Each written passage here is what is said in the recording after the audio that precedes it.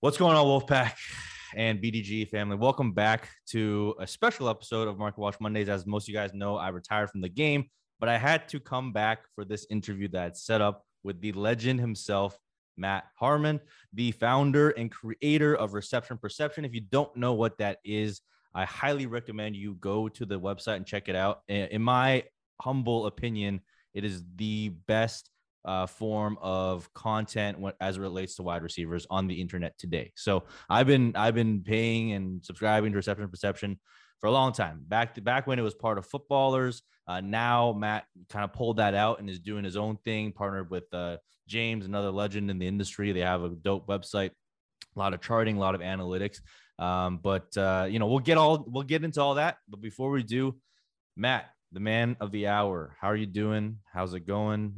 Draft's coming up. You said you're getting a little bit busy here, finishing up some of your charting.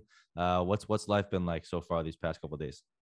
I mean, clearly I've been pretty busy. I missed your retirement announcement. So shout out to you. And I feel a lot of pressure now to make this like a good show. It's like, you don't want to be Brett Favre coming out of retirement and doing that year with the Jets. You want to be Brett Favre coming out and that one good Vikings run. That's what we want this show to be. So hopefully that's what we can do over the next hour. But yeah, man, things are good. Obviously just super busy time, with the draft. I'm actually getting married in like 23 days, depending on when you post this. So, it's beautiful time, like to just mess my entire life up with it's a whole ton of work with the draft and then like all of the other charting stuff. And then, got to do this whole big life event thing too. So things are good. Life is awesome. I'm very excited to talk everything with you tonight, man. That's awesome. Congrats on the upcoming wedding. How long have you guys been together, if you don't mind me asking? We've been together for over 3 years now. And so obviously most of it during COVID. And then we got engaged like in July. I think it was July 2020. I should know this like off the top of my head, but it's July 2020. So it all kind of blends together, right? But like, yeah, we've been together for a while, and we didn't like have a wedding pushed because of COVID or anything like that. We wanted like to put that off as long as possible. And now suddenly it's like this thing we've been talking about for a year and a half now at this point is like, oh man, it's here, which is wild. That's incredible. Dude, it's crazy. I also started dating my current girlfriend, like, at the beginning of COVID. And it's like relationships that started in COVID is like totally different because we live together too. So like you literally spend like all your time together. It honestly feels like, and I mean this in a good way. Like even though we've only been dating for like 3 years, like similar to you guys, it feels like we've been together like for much longer, forever, because of like all the time we spent together. But that'll put your relationship to the test. For sure. Yeah. People told, because we actually got engaged. I'm from Virginia, North Carolina. We did like a cross country trip back there to see like my family, during kind of get that summer of 2020. We're like, well, we're not going to fly on a plane, like, too much. Let's do this instead, to kind of do my annual voyage back there to still make it happen. And everybody's like, well, man, if you could drive across the country together, you're destined to be together. I'm like, buddy, we live together every day during the heart of like quarantine in LA, like especially here, you can't, you couldn't go and do anything. I'm in Cali too. So I mean, it's just like if you're in a relationship, like you're together. So I totally know what you mean. Yeah, that's how you know she's the one, man. So congratulations on that. No doubt. All right, folks didn't come on here for a dating show, but that was just interesting that kind of started dating at the same time. So that's a little fun tidbit for you guys there. So everyone knows you as one of the honestly best personalities on Yahoo. I love watching your interviews with players, and you guys kind of funneling off each other. Maybe just give the people a really quick intro of like what you did before like fantasy. How did you get into fantasy? You obviously didn't start off as a big star in Yahoo. You started off wherever you started, but how did that journey take you to where you are now? Yeah. So, I'll try to be as brief as possible with what feels like kind of a long story. But basically, like when I graduated from college, my life plan was to go back to school and like pursue an academic career, like get a PhD, like continue the work that I had done as an undergrad, like with my senior thesis, all that stuff. And then, that year, I decided to take a gap year, and that year away was a lot of chaotic points of life that I've talked about in previous shows before and stuff. So, it just kind of needed like an outlet to do something that I was passionate about.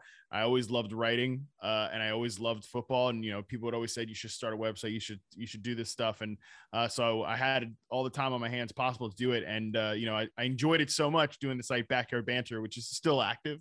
Backyard Banter is still up and live. Like just doing random stuff like fantasy rankings that nobody cared about or read, like team power rankings that absolutely nobody read or cared about. I loved it so much. I was like, you know what? I'm 22, 23 years old at the time. If ever there was a time to completely like take my life plan, throw it in the trash, like now was the time to do it. So for the next couple years, I still, worked in basically like super, super low end, like social work jobs. Like I worked with, at-risk youth. I worked with adults with intellectual disabilities and stuff like that. It was like, some pretty heavy stuff. But then at nights I would stay up till like 3 a.m. Working on this thing called Reception Perception, and like basically put that out there to the world. And, one thing kind of led to another. I got a gig at Football Guys, which was, kind of that like at the time was the dream for me. Cause I, grew up like in my formative years of football, listening to like Sigmund Bloom and Matt Waldman, Cecil Lammey and those guys, and just admired the hell out of them and stuff. So I got a little gig there. That was kind of my first paid thing, freelance with like the Washington Post for a little bit. And then somehow, some way ended up getting a job at NFL Network as like a low level, like writer, editor. And, just kept doing more like podcasts and eventually TV stuff with all my guys there that I'm still friends with. And then eventually made the jump to Yahoo just because it was kind of the right move at the time, career wise. And I guess that's like the best way to sort of speed round through what was going on until the Yahoo point. Yeah, that's crazy. You've been with all the OGs and all the legends. So people out there, doesn't come in easy, man. You gotta put the work in. You gotta put the grind in. Matt's obviously done that more than most. All right, we'll move on to some football stuff here. So every single offseason, the Twitter timeline is filled and plastered with film versus analytics. I find the extreme sides of both incredibly annoying. I personally live in the middle. I know you kind of obviously balance both. Did you start off more as like a numbers guy when you're in your early writing days, or did you start off as more of like a film guy? Like, how did you learn to watch and appreciate film? Like, how did you learn what to look for, what traits to look for, like in your wide receiver film review? Like, where did you get all that from? Because that, obviously that doesn't come from the social working background. You have to like learn that by yourself, right? So where does that background come from? Yeah. So I would say actually that a lot of what I do with Reception Perception was kind of like a natural fit with what I did in school with like I was a sociology major, and so that's why I never did anything good with my degree. Anyways, but like so basically kind of like taking an observational science, like trying to put some quantified reality behind it, something to beef it up and make it like you're like an observational science, but trying to put that to some sort of quantitative formula was really kind of made sense to me. So I started off as definitely obviously more of a film person, and I would say that I sort of blend both worlds in that way. And I think that's kind of why I like to meet in the middle as well. I find myself to be like a super centrist on any sort of like hardcore football debate, up to a certain point. But like, so I obviously, like I said, following guys like Matt Waldman and Sigmund Bloom, those guys are hardcore, watch the tape bros. And I'm comfortable saying that because those guys are my friends. So like they're, hardcore watch the tape bros and stuff like that. So that's where I was at. But at the same time, with Reception Perception, I wanted to have like a clear way to show and keep yourself honest too, because the biggest thing that I think is like you can sit down and watch like something over and over and over again, but your brain's not always going to categorize that the right way. You might say like, oh, just perfect example, like I'm charting Calvin Austin right now, or I just finished that up today.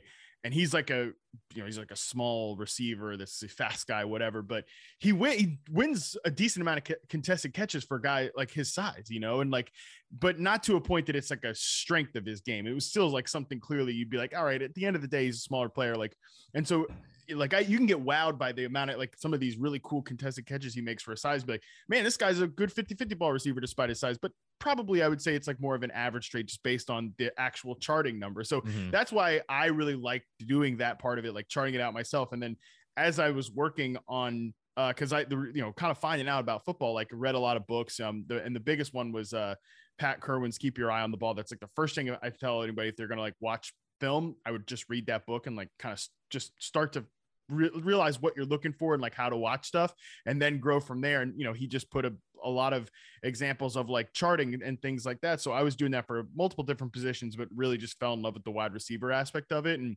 then it was kind of the challenge of like, how can I take that and make it information that people might want to read and be like digestible. And I feel like we've gotten to a pretty good place with that. But yeah, so that's kind of I would say definitely more of a film guy, but I find like the debates about it to be so exhausting. and yeah, like if we're still doing that at this point, come on. Yeah, but the off season doesn't start until those debates start on Twitter, is what I've learned true, yeah. Over the past years. I think, what I really love about the product, and, for someone like me that comes from the number side, I don't understand film as much. I can watch a player and say, hey, that guy's pretty good, but I can't do what you do and kind of chart everything's out. What I really love about the product is it takes like the film aspects and it puts it into a language that folks like me can understand. Like you tell me they're a 93rd percentile player against man press coverage, I can understand that, right? I don't necessarily understand, when he stems his routes and when he does all this and that, sure. But and I also, frankly speaking, like I don't have a big interest in doing that, but using your data, it can build a profile for me as a player, which I can combine with other data points from their production perspective and build a really, really cool profile for wide receivers. So that's what I really love about your product, about the reception perception thing. So, this year, obviously, this past and I think year, on the other side, like to put it on the other side too, like, yeah. I think that by just doing the work and putting it out there, I can also go on someone's podcast that's like just a total tape grinder and talk about players in an educated way that I feel good about, and like never even say the word percentile or something like that. Yeah. So, I like to think that it can. That's what I just like to think, that reception perception kind of bridges the gaps between both sides, but obviously not everybody's going to agree with that. Yeah. I mean, absolutely. I think, when I first started in fantasy football and I was learning about stuff, so I used reception perception. You were like my go-to guy for like wide receiver film analysis. And then I used Graham Barfield's like yards created data for running backs. And those two combined like really gave me the basis to kind of form opinions on players in addition to the analytics side. So it's been crazy journey. I remember there was a period where you didn't have access to like a college film anymore, and I was so sad because I couldn't get reception perception. I couldn't get reception perception anymore. So we're happy that it's back. It's got a new home, reception perception, the own website. So you just started that. Used to be part of the Ballers, who are obviously OGs and legends in the space as well. But what has that process been like? Just pulling that out of Ballers and kind of having your own. You're working with James as well, who's obviously another legend. But what are some of the struggles you guys have had? What are some big milestones you guys had this year that you've been able to celebrate? Yeah, I think that there's no like big juicy detail about like leaving the Footballers or something like that. It was just kind of like, honestly, there was a bit of and I feel pretty comfortable saying this, like there was really more of like an issue from the Yahoo side of like, because I'm in a bit of a weird situation, right, where like I'm still a full-time employee with Yahoo, like, and I'm working there, but I also run my own website on the side. Yeah. But it was also then that was actually sort of the compromise of like, when I went to Yahoo, I had an existing deal with the Fantasy Footballers to produce reception perception content from them, which I struck because I was on kind of a weird structure at the NFL network. Mm-hmm. So that was fine, but that was kind of like, all right. So I go to Yahoo and they were like, all right, that's okay. That's fine. Whatever. You're doing this thing in some draft kit. That's cool. But then like, 3 years into working for Yahoo, they're like, you can't work with the Fantasy Footballers. Like that's a big competitor. So really, honestly, it's like a shout out to those guys that they grew their, presence and platform so much that a provider of a fantasy game like Yahoo's like, you can't be working with them boys anymore. Like, so it kind of came to the compromise. Like, I'm going to produce this, on my own and kind of see where that goes.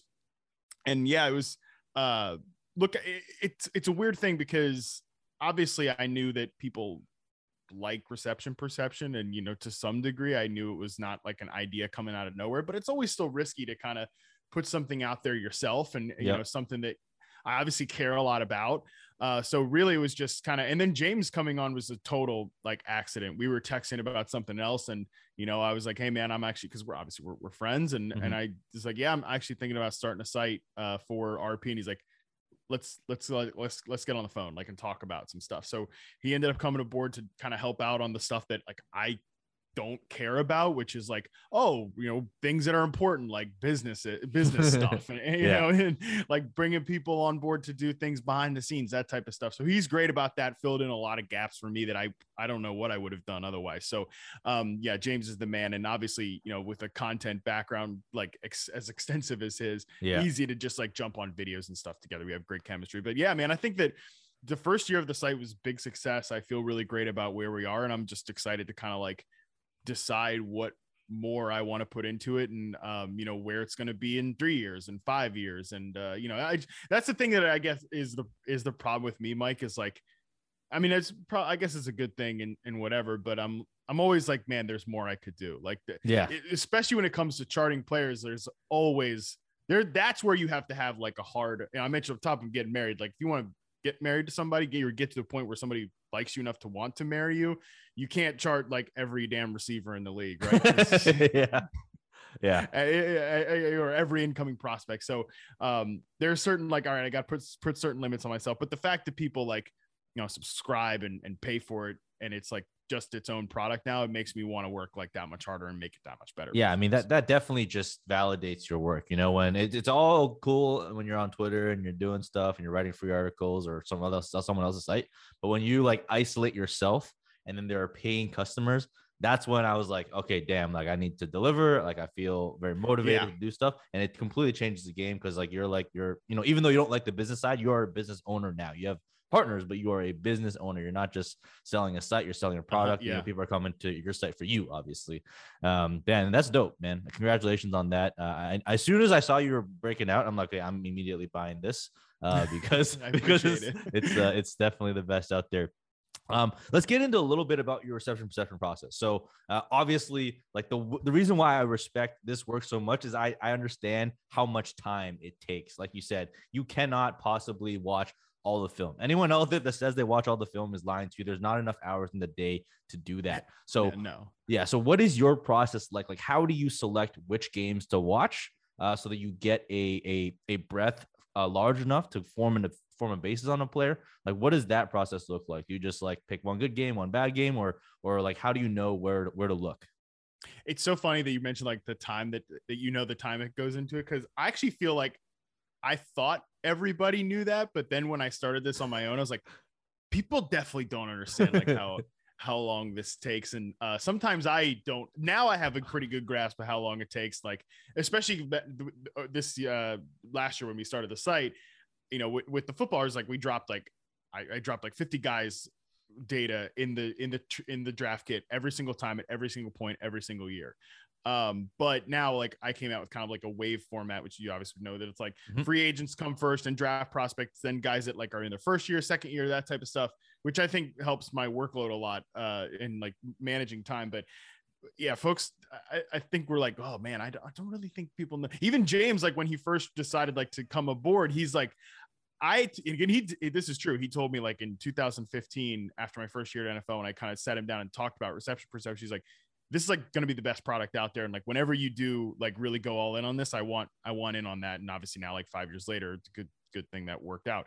But he was like, I did not understand how much freaking time you put into this until now, like, all this time later. So it does take a lot of time. And I would say though, that the just the process part of it, I always do 8 game samples for every player, as long as that's, they've got 8 games available. It is harder for college players now because, I do have access to college tape, but not like full access. So for some of these guys, like, Sky Moore does not have an 8 game sample on the site. But so usually I want to get 8 games for everybody. For anybody that's not hurt in the NFL, they always get 8 games. And I always try to do 3 games inside, like 3 divisional games.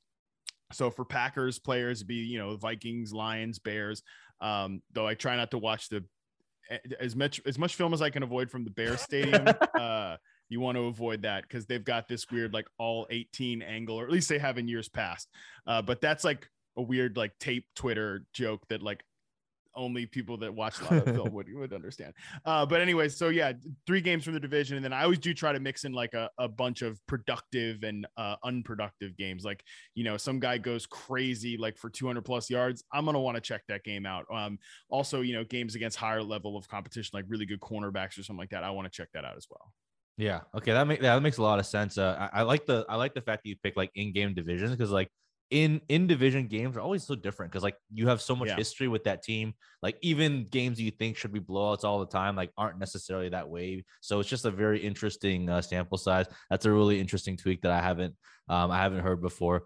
If we look back right through reception perception, there's been a lot of good players. I mean, if I think back to some of your greatest hits, you know, Calvin Ridley comes to mind, Tyler Lockett comes to mind, Stephon Diggs comes to mind. Like in your eyes, like who is your like reception perception Hall of Fame? Like it doesn't have to be the best players, but like it could be defined however you want to see. Like maybe the biggest sleepers that you picked out that no one else cared about, or maybe they're absolute stars, like a Stephon Diggs, for example. Who would be your like top three guys that you think back? You're like, these guys are on my mantle.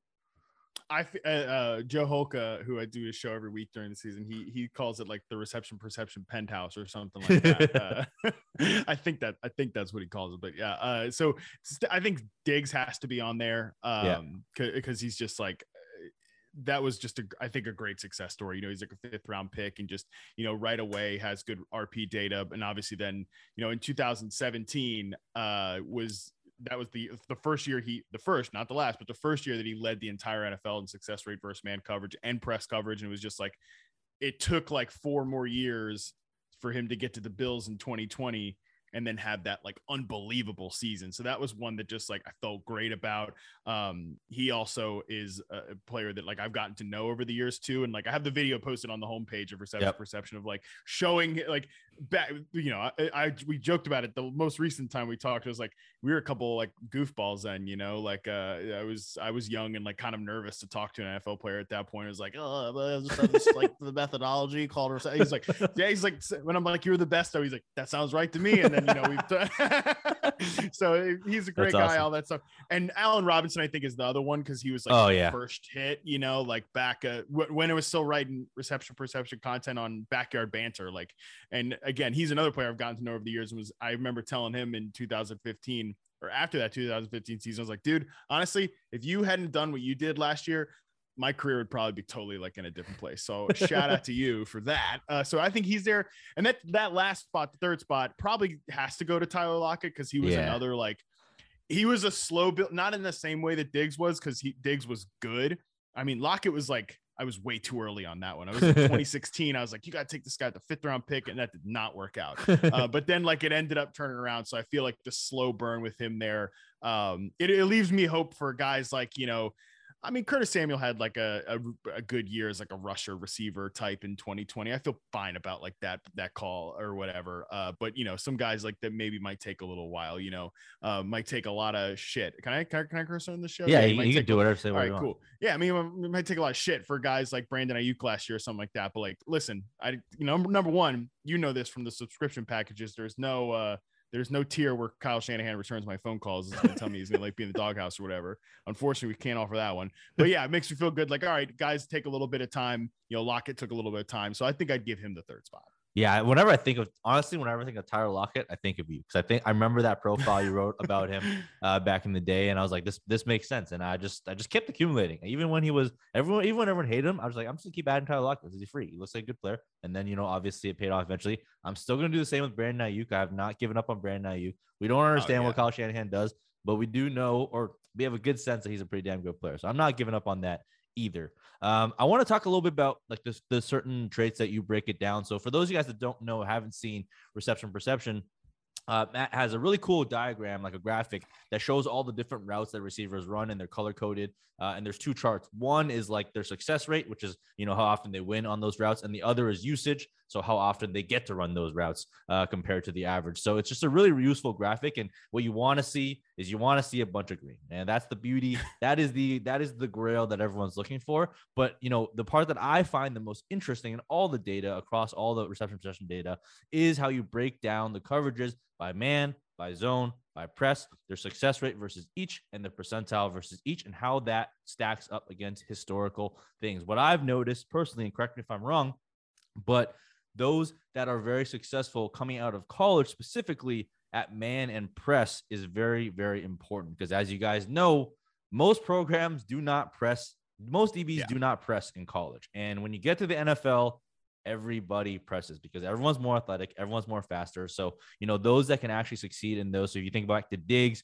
you think back to Allen Robinson, you think back to OBJ, Antonio Brown, all the gods of wide receivers, they were always in like the 90th percentile plus of man and press. Is that kind of how you view it too, what you're looking for when you're building your data? Like, do you really see like stuff when someone struggles against press? Is that a big red flag for you, or are you okay if they're really good in zone? Like, how do you balance those things when you're looking at a wide receiver?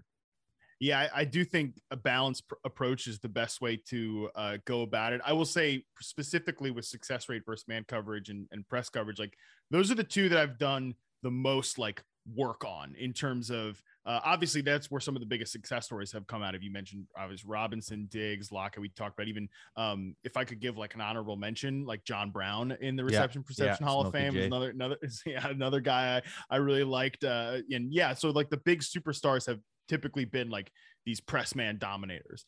And then it was really kind of like the 2017-2018 season, I really started paying more attention to, where guys line up and how that relates to these individual metrics as well. The example I always come back to, was like Antonio Brown and Juju Smith-Schuster. There was all these debates on like Dynasty Twitter of like, which one's, Juju's better now than Antonio Brown. It's like, I don't give a shit about that because like these guys are basically playing like two different positions out there, like what they're doing on the field. Like this is why I do all this work. And really it's like to address my own crazy questions, but it's like, you could throw up AB stats and Juju stats and like, it's like the way they get there is totally different, So like these big slot guys, Cooper Kupp's another example. It's like, I don't really care if he's pressed on like 12% of his routes and he's not the best like press dominator if he's going to be inside as that big slot player. Now I think Cooper Kupp has gone along obviously a different developmental path than a player like Juju. So there's, but Juju's skill kind of like he's a good big slot receiver. I think people have kind of overcorrected on him. Now I think he went from being one of the most like overrated receivers in the NFL to kind of being like one of the most underrated receivers, I think at this point, probably set up for a good year in Kansas City. So, and even more now, because I think the NFL has changed a lot since I started doing RP and really just in the last couple of years, like, when you just look at the overall league-wide zone rates and man rates, like man coverage is down and zone coverage is up. So that was something I wrote about midway through last year. And I thought about like that meme that's like, this is information that would have been good yesterday or something like that. But I wrote about this midway through the season that like, it's probably time for me, even as like the one, I always say that like I can be wrong about stuff. No problem. I don't think the data misleads us or the data tells us wrong things, but like even my own interpretation of it, it's my data. I can be wrong about that. Or so like some of these really good zone beaters like Cooper Kupp, who I mentioned, or, Deontay Johnson's good against all forms of coverage, but he was number one last year in 2020 in success rate versus zone coverage, obviously like a Deebo Samuel type. These guys can produce like number one receivers because there is so much zone coverage out there now that I do think a balanced approach matters, but it will always kind of come back to where players line up in the role they're playing. Like if you're going to play X receiver, you absolutely have to be good against press man coverage. Yeah. Like you can't just be a zone beater and play that traditional X spot. And that's why I always encourage people to take all of the reception perception data points together, I don't know. This has happened a couple of times the last couple of weeks, Mike. I put out my Treylon Burks profile and, I don't think it's like hideous. He's not freaking Kadarius Toney or anything. So let's get that straight. But, a couple of like big time Treylon Burks folks were like coming back at me with like the Jamar Chase route chart. And like, they're like, they have the same amount of red routes on the graphic. I'm like, but bro, like, the way that there's so much more beyond. I can tell you don't subscribe to the site, number one, which is fine. Like that's totally fine. You don't have to subscribe to the site, but if you're not going to understand the work, like don't post Jamar Chase in response to a Treylon Burks because it's like the way they got there is totally different. I mean, Jamar Chase actually played like ISO X receiver ball in college, faced press on over 40% of his routes and was a great press coverage receiver. And Burks just isn't that. That doesn't mean Burks is bad. Obviously it means Jamar Chase is great, but it doesn't mean Burks is bad. It just means like he's not going to play that role. So I would say like, you got to take all these data points together and balance. I just know like the thresholds that guys have to hit for success rate versus man coverage to really get excited about them. Yeah, I think that's a great point. Is just like it's not just about the simple metrics. It's about pairing the usage with the metrics together. Like obviously you can find gems like Cooper Kupp, like Juju Smith-Schuster. What I will say though is I'm always more comfortable betting on someone that's good against man and press because it means they're less limited in their usage, right? That's what it comes down to. If someone can only beat zone, can only run out of the slot, like there's definitely a role for them there, but they're not as wide, and their opportunity is not as great. So that's kind of I think Juju's the best example. Like the guy was putting up some awesome numbers, but got passed up by Deontay. And I know people that hate Deontay Johnson think it was just because Ben's like, arm fell off or whatever. Give me a break with that. But Deontay and even Chase Claypool at certain times pass up Juju on the depth chart because, like you mentioned, it's a limited application player. Yeah. So I want to maybe dig into the draft class here a little bit. So you mentioned Treylon Burks. I viewed all the profiles. Obviously, he struggled a lot versus press coverage, man versus press. And he also didn't run versus press very much because, again, we go back to college. Dude is big and he's fast. Like most DBs aren't going to be at the line jamming him, right? They want to play it safe. They want to play it back. But when you look at this 2022 class in its entirety, it seems like everyone's a bit down. Obviously, there's no Ja'Marr Chase in this class. We know that. So there's not that like superstar. But to me, there still seems to be like a general, pretty good pool of assets. What is your view on this class as a whole? Like, if you were to look at the top 5 players, like how do you think they stack up against, prior years? Yeah, I think if you're just looking back at last year's class, I don't think this year is as top heavy as that, but I think it's still a very good class. Like we were talking about this in the RP Discord today. I think Ja'Marr Chase, Jalen Waddle, and even Devontae Smith would be the wide receiver 1 in this class. And then you're kind of like my next 2 guys were Bateman and Elijah Moore. I think that's where you're kind of starting to get into like, do I like Drake London or Chris Olave more than Rashad Bateman, or how close are they? So I think like that's kind of the territory that these guys should. I think that helps people try to take out like what Devontae Smith was in the NFL or Jalen Waddle was in the NFL and think about just as like pure prospects. Like I kind of think that all of these guys, like my top 5 in this class, and my top 5 would be Drake London, Chris Olave, Garrett Wilson, Jameson Williams. They're I think a tier to themselves, and then I kind of want to cheat and put like Treylon Burks in tier 1B. And then start my tier 2 receiver just because I think Burks is such a tough eval. Yeah. So I think like these guys, again, those like top 4 guys, top 5 guys, they'd all be kind of mixed in that Bateman, Elijah Moore zone for me personally. And then it's like, I don't really know what the hell to do with freaking Kadarius Toney, but that's a whole nother thing. So yeah, I think that's kind of the way I'd view the class. It's not as top heavy, but still a very good class. Yeah, I agree with you there.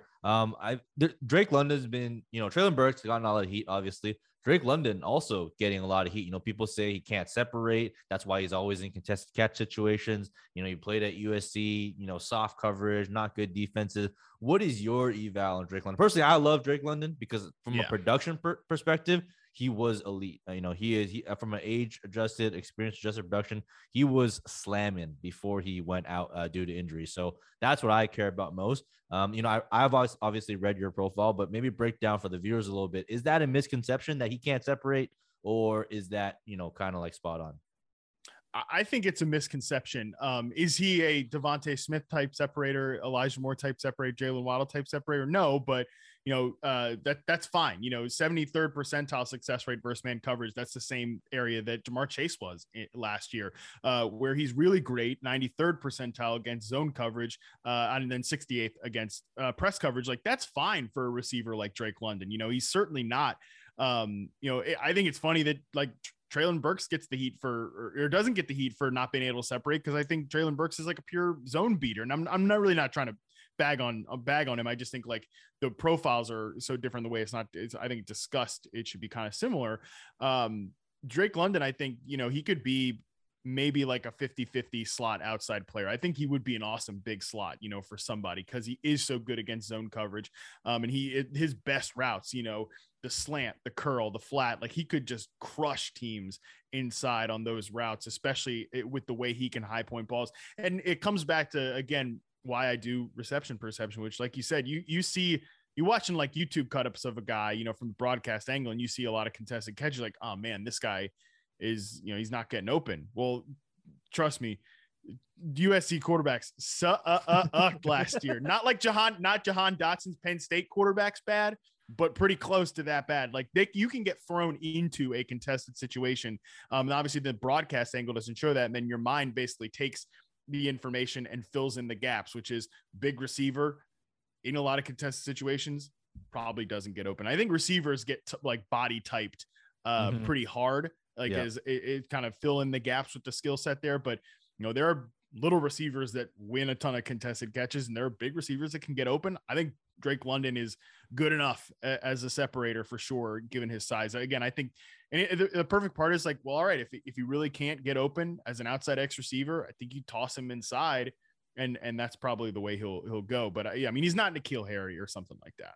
Yeah. Okay. So, I mean, that eases my worries a little bit. I always had N'Keal Harry PTSD, but after I read through your profile, I got a lot more comfortable over it. I mean, he's got a 85.2% contested catch rate. So, even if let's just say in the worst case, he cannot separate, that's clearly a strength of his, and he's able to do that. You think back to the Dez Bryant types in the NFL, like there's more than one way to win. I think, the common misconception that I found with people on Twitter or, wherever, all these film watchers, self-proclaimed film grinders on Twitter, they always look for that certain guy, right? When you think about routes and you think about separation, everyone thinks of like a Devontae Smith or like a Keenan Allen, right? Yeah. But like when I think about it as a very novice film watcher, there are different points to get separation, right? Someone like a Ja'Marr Chase is not going to break your ankles and do a bunch of swirls and leave defenders on skates, right? That's not his game. Yeah. But he still gets separation when it matters, right when the ball gets to him, with his strength, with his with maybe a legit push off or whatever it is. That's what I saw when I see players like Ja'Marr Chase, right? They can still get that little bit of separation. And in the NFL with a good quarterback, so assuming you're not catching passes from like Trubisky or whatever, like that's all you need. And if you can win that way and you're elite at that and you're better than, 80-90% of the population at that's a good thing to have. Right. So that's kind of how I view someone like Drake London.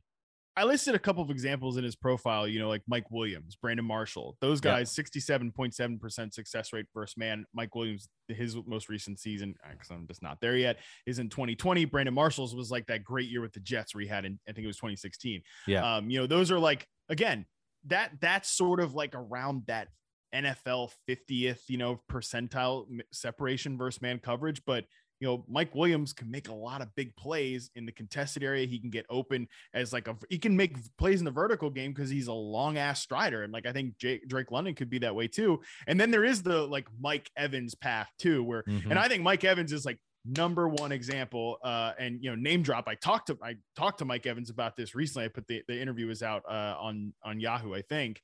I have no idea. I'm pretty sure it was. But he, I talked to him about it. He's a guy that people still think he's just a jump ball receiver. I remember when Brady went to Tampa, everybody's like, oh no, he'll never be able to work with just a jump ball receiver like Mike Evans, because he's used to throwing to these little tiny slot guys. And it's like, Jesus Christ. You think Mike Evans has had 1,000-yard seasons?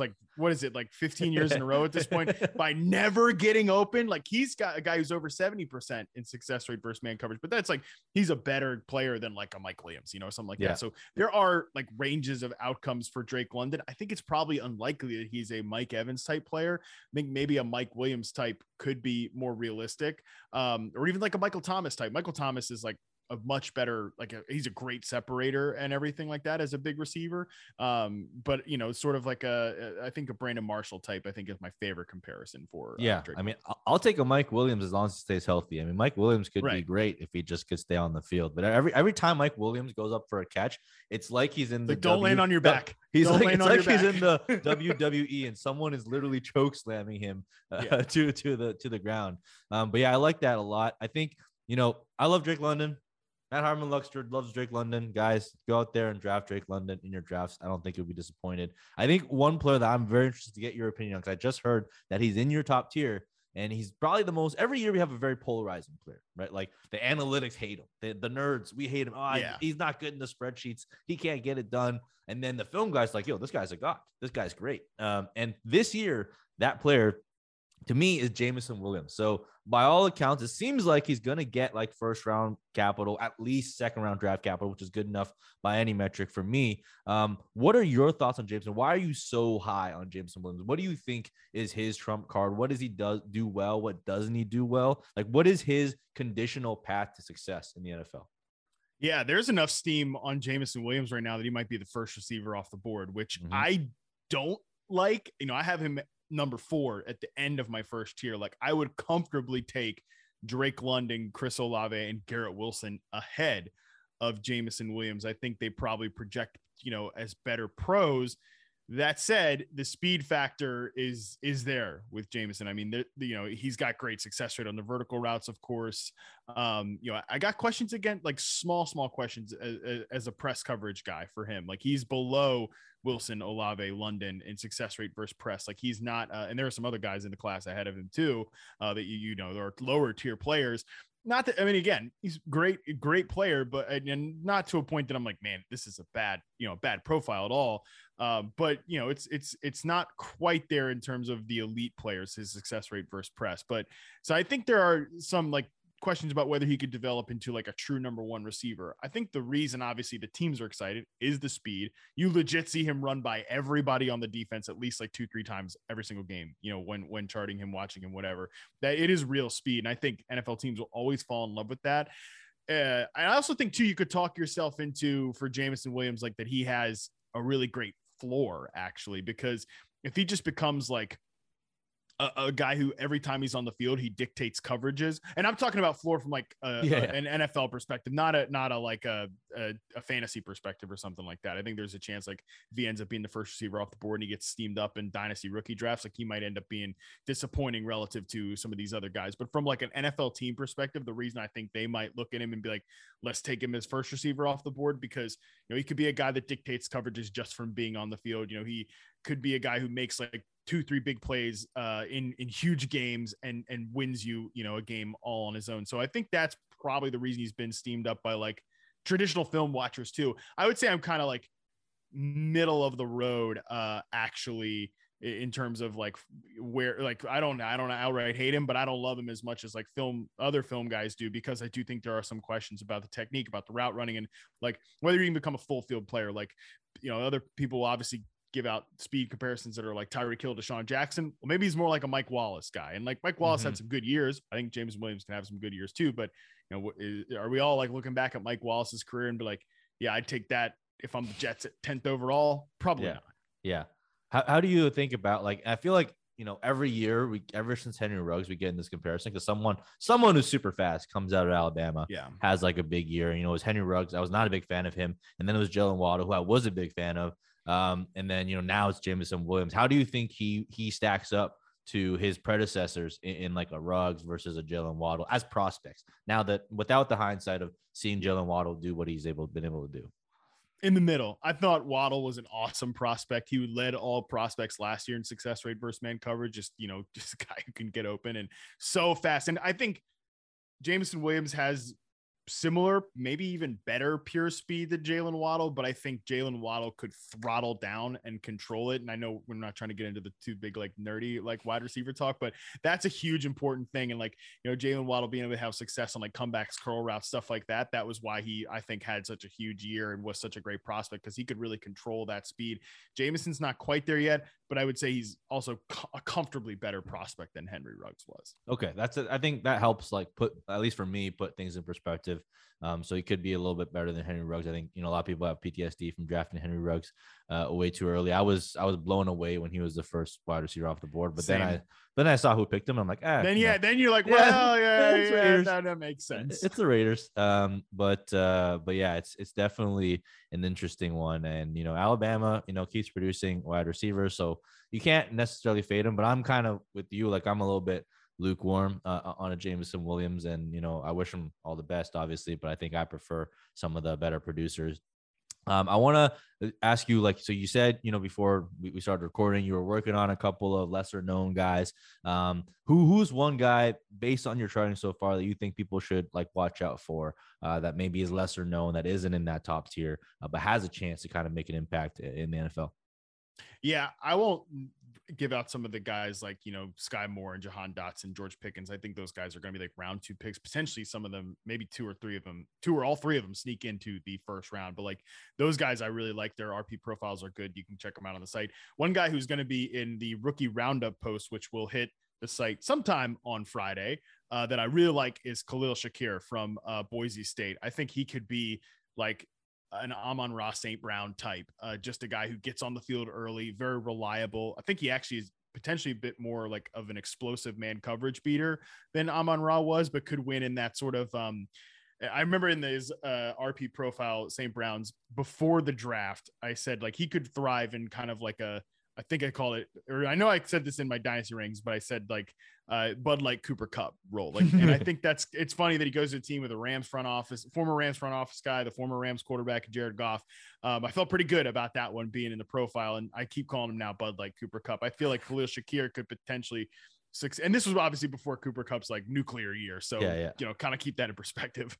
I feel like that Shakir could potentially be sort of in that Bud Light Cooper Cup role too, but might be more of like an explosive man coverage beater. One thing you want to see for these guys that are going to be using the open field, which I think Shakir will. Obviously, everybody talks about Deebo Samuel. The reason Deebo Samuel is just such like an complete freak in the open field is he has like unbelievable contact balance. I think you see some of that in Khalil Shakir too, that he has really great contact balance in the open field to break tackles. That's interesting. I think, you know, when you're looking at some of those small school guys, do you kind of take some of their games with a grain of salt because they aren't playing against, you know, top defenders? How do you think about that? Yeah, this has been a big, actually a big question because of Sky Moore, who I just mentioned. Like he's number one in success rate versus zone. He's only behind Chris Olave in success rate versus man and press.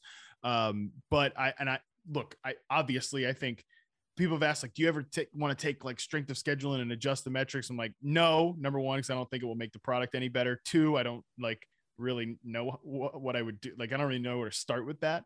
And number three, I feel like it should be kind of like inherent. Yes. Like playing at Western Michigan, even though his sample of games did include like his game against Michigan, his game against Pittsburgh, you know, he gets open in those games. Like he beats some higher tier teams. You want to obviously say like, you know, you're not going to look at that and be like, okay, he's better than Jameson Williams now, or he's better than Drake London because of this. I really, especially with prospect evaluation and reception perception, I want to take the data and really use it to like really understand the individual player rather than kind of compare guys to guys, because like prospecting is so much more different than just in the NFL. Like I'm totally, cool with you saying like, all right, Diggs has a better success rate versus man coverage than Michael Thomas or something like that. Like he's better than Michael Thomas. Like I'm fine doing that because I think the NFL level of competition is much more stable. Mm-hmm. But for these guys that are smaller school players, you know, at Western Michigan, comparing them to like guys that have played in the SEC, I feel like, you know, I'm hoping, and, you know, I would encourage users and consumers to like kind of be able to be mindful of that, knowing the guy's profile. Yeah, I totally agree. I mean, it's a totally different game when college and NFL. Like that's why, you know, a lot of like if you look at like PFF, like their grades in college don't really mean much, but their grades in NFL is actually like very, very, very good, just because the level of competition is totally like flattened out. Now, obviously, there's like shittier divisions or whatever, but at a base level, like NFL, if you're an NFL DB, like you are fast, athletic, and talented enough to make it on that field. You ain't going against like the Lions for 17 games or whatever, or something like that. But somebody like a Sky Moore might be going against, you know, some guys who aren't even ever going to get like a sniff from the freaking USFL or whatever, you know? Yeah. So speaking of the NFL, like, you know, your website's broken up in the draft prospects and then like the NFL side. So if we look back at 2021, I know you're still kind of like working through some of that stuff, but who are some standouts so far? Like, do the old guys still got it? Like, you know, Devonta Adams, the Allen Robinsons of the world. Who are some of the young guys that, like, you know, either lived up to par based on your draft profile or exceeded it or you know, below it? Like, what are some of the standout guys when you look back to 2021? Yeah, I think obviously guys like Adams still have it. You know, it's going to be really fascinating to see like how these wide receiver trades age, you know, like an Adams or a Hill type. I think it's going to be like at some point I need to do just like a brain dump podcast about like all of these wide receiver moves that have happened, because not an article, nobody reads articles. So yeah, I need to do that in like an audio form at some point. But yeah, I think even an Allen Robinson type, like I'm still very bullish on him. I think he could give you like 2 top 15 seasons the next couple of years as the wide receiver 2 in LA. I think he can still get open. I think he can still separate off the line of scrimmage and be an explosive player. So still very bullish on him. The young guys, like that's kind of the next tier of players that are going to hit the site. Like after these prospects are wrapped up, the guys that were rookies last year, 2021, those guys are going to hit the site. And, luckily, November me did this April me a favor, which, I published the rookie report this past year. So I've got 4 games of everybody already in the sample, and the May me that's getting married in May really appreciates that. But I think 2 guys, obviously, like I still hold a lot of high hopes for are Rashad Bateman and Elijah Moore. I think their rookie year midseason samples were really good, and I'm excited to kind of see what the rest of their samples hold, because those are 2 guys I think can really develop into, maybe not potential number 1 receivers, but really, really good receivers. Love to hear that. Rashad Bateman is my prince. I mean, yes. I love him as a prospect. I think, he didn't really get a fair shot. I was so sad when he got injured because I wanted to see him develop like right from the jump and just like kind of get into things. So I'm excited to see what he does this year. Like speaking of Davante Adams, his reception perception chart is absolutely bonkers. It's like there's no yellows. It's just all green. He just wins all the time, no matter what the route is. Doesn't matter if it's a 9 route, a post route, a dig route, short, long, medium. He's like 99th percentile against press coverage, which doesn't shock me because, correct me if I'm wrong here, Davante Adams has probably one of the best releases off the line in the NFL. Like he's insane on any of those routes. So he's incredible. I'm excited to see what they do in Oakland. I think like, with that drink, you said Oakland, bro. Sorry. I meant Vegas, but I know. I'm still I'm a Bay Area native. So that's true. Not native. I wouldn't put Davante Adams in obviously in the reception perception Hall of Fame, but I think he's my favorite like player to talk about because, like you mentioned, he's been at this like 99th percentile level for 4 straight years, which is insane considering that his rookie year was awful. I mean, like, and it wasn't just like, oh, he's dropping the shit out of the ball or like Aaron Rodgers pissed him or whatever. Like he was terrible. He couldn't get open. He couldn't separate. I mean, he's literally gone from like the 1st percentile to the 99th percentile, like from the bottom all the way to the top. Like nobody does that. You go back and look at like the guys who aren't slot receivers, that are among like the 5 worst players. It's, it's like Marquise Lee. It's like Justin Hunter, like these guys that flame out of the league. And then there's Davante Adams. Like, so it is pretty crazy. That just jump is this unprecedented. And I mean, I guess it would, the Jalen Reagor fans, maybe I guess could look at, because he's the 2nd worst success rate first man ever, but I don't see that happen. Don't give us that hope. But yeah, he's got to be the greatest comeback ever from reception perception history. I think the other guy you mentioned, Allen Robinson, I'm still very bullish on him as well. He's still ranking in the 96th percentile against press, so he can still get it done. The one thing with Allen Robinson, I've noticed this year over year, he's always struggled against zone. Right. Yeah. Why is interesting? Why is that? I don't really know. I think that they're like, especially this past year, you could maybe put that on, and this year was really bad. And I think you could maybe put that on like a lot of different things. This past year was one of those, like everything that could go wrong would go wrong for him. But like, I think he's a great technician and he's so good at breaking off routes against man coverage. But, especially as he's gotten older, that has been something in his profile, that like against zone coverage, stuff like that. I'm interested to see with Sean McVay, because he's been like, just pumping out zone beaters like Cooper Kupp, even Robert Woods too. Obviously, like that X receiver role though, that's gonna be Allen Robinson's, and like Odell Beckham showed like the value of that X receiver role that it can unlock in the offense. And even Brandon Cooks before that, it's like Brandon Cooks is not like Allen Robinson level player. I mean, Brandon Cooks is a really good player, but he's not like Allen Robinson level. He's not like Odell Beckham at his peak level. But man, it was like when Brandon Cooks got hurt when he was in that offense, and like, especially when he got traded away, and like, I understand why they had to make that trade. That offense like missed a speed X receiver. And I think Robinson's going to be a big part of that. Yeah, I'm excited to see how that kind of shapes out in the next year. So that's all the main football talk. I just want to end up on a couple of fun questions, but you've interviewed a bunch of people, right? I don't want to force you to choose a favorite, but I'm going to force you to choose a favorite. Who is the favorite player? Who's your favorite interviewed player so far in your career? Yeah, I talked about Diggs. Like he's really cool. He owes me a game of Mario Kart, by the way, which I would kick his ass in. But that's a separate discussion. But I would say the favorite player I've ever interviewed is actually it's probably Derrick Henry, because he's the nicest player. He's the nicest player I've ever interviewed. The king. Dude, he's the only player after an interview was over that just like legit gave me a real hug, like not a bro hug, not like one of these or anything, like a real just embrace. And I like kind of, I mean, he's just a great guy, super nice player to talk to, everything like that. Yeah, I would say he's my favorite just because he was like unexpectedly just a great person. What's it feel like to get embraced by a real life Titan, like a literal Titan? I mean, I'm actually a pretty tall guy, but I feel like like an insignificant little squirrel. So yeah, it's pretty unbelievable. Yeah, that's awesome. I actually bumped like in the hug. I like kind of bumped into his little ponytail thing, and I was like, oh my god, I hope I don't like ruin the source of his power. Yeah, I'm excited to see King Henry come back and do his thing this season. So it's super dope to hear, like, you know, get the backstory of like these guys are, you know, humble and they're nice, even though they're on the big screen, you know, literally stomping on men. What about fantasy leagues? Who's the best player you've ever played against in your fantasy leagues, whether that's redraft, dynasty, doesn't matter. Who's the guy that gives you, you know, that just makes you go, damn, I can't fucking beat this guy. Oh man.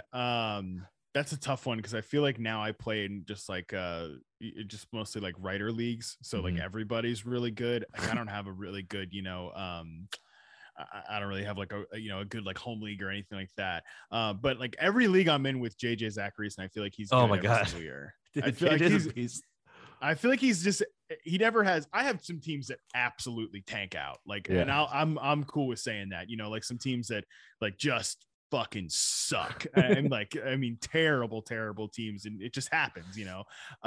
But you know, you go Allen Robinson round 3 after doing Antonio Gibson in round 2 and Brandon Ayuk in round 6. Like, yeah, you're gonna have some bad teams. They came back all right though. Antonio Gibson and Brandon Ayuk at the end. We made the playoffs in a couple spots there, so you know, you never give up. But yeah, every year I feel like JJ's got a good to great team. Yeah, you're not the first person that has said JJ as the guy that's come on the show. So it seems like everyone sees him in the same light. You know, one of the true goats of the industry. All right, so I mean that's all I got for the show in terms of content. You know, before we exit, just let the viewers know where to find you, how to support you. I'll have all the links in the comments below, but just let them know how to holler at Matt Harmon and how to support your work going forward. I appreciate it. Yeah, man. You can find me on Twitter at Matt Harmon _BYB. And you can subscribe receptionperception.com. Got 3 tiers of pricing. So I like to think there's something for everybody. You know, there's like the full on sicko package. Literally, that's what it's called, because you got to be a sicko to want to be this. Nice. We love it. You know, that's where you get like the full access to all RP data and like some exclusive, like, you know, one-on-one stream stuff during the year. And then obviously we've got like the basic pricing tier where you just get like my redraft rankings and like access to profiles. So, like, that's like, just tell me who you like, basically. That's the basic tier. So yeah, one other selling point for your sicko tier is Matt has sortable data. So for all the nerds out there like me that like to get an Excel and a CSV download and start sorting like by contested catch rate, by, you know, man versus press versus zone, and start sorting shit and finding your different tier cutoffs of what you define as a successful player, that's a big reason to get the sicko tiers, to get that data. So for those of you guys, better salesman than me. Yeah, those don't want to sell yourself short. That's a big piece, and it's key because it goes back and you can test the data, and then the shit works. That's all I can say. The shit works. Go buy it. Go pay for it. Go support Matt. Go support his work. I've been a big fan, you know, ever since before I was even doing any fantasy content creation, and it's been a long time coming. I'm so happy to finally have had the chance to interview, you know, chop it up and talk football with you. It's definitely been on that my little fantasy bucket list, so now I can check that off and fully retire and right off the sunset in peace. So I appreciate you coming on the show. Appreciate you giving me the time, giving the folks the time. I'm sure everyone will appreciate this episode. I learned a lot for sure, and you know, hopefully you enjoyed yourself as well. And you know, good luck in the upcoming draft.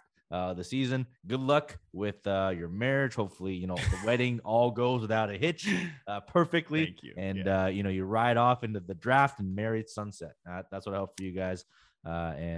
Just thank you again for coming on, man. It's been a blast having you on the show, and I couldn't ask for a better partner to kind of just go off here. Hell yeah, man. This was awesome. I appreciate it. And you really did the Tom Brady thing where you're like, can you really call her? It's like an extended vacation, it's basically what Brady took, basically what you did here. So no, I appreciate you coming back and hanging out with me, man. This was an awesome conversation. And I want to be as bullish about like Drake London be able to separate as we're going to have a smooth wedding here. On May 14th, yeah, let's do it. Let's do it. Drake London success, Matt Harmon success. We're here for it. 2022. That's what we're all about. All right.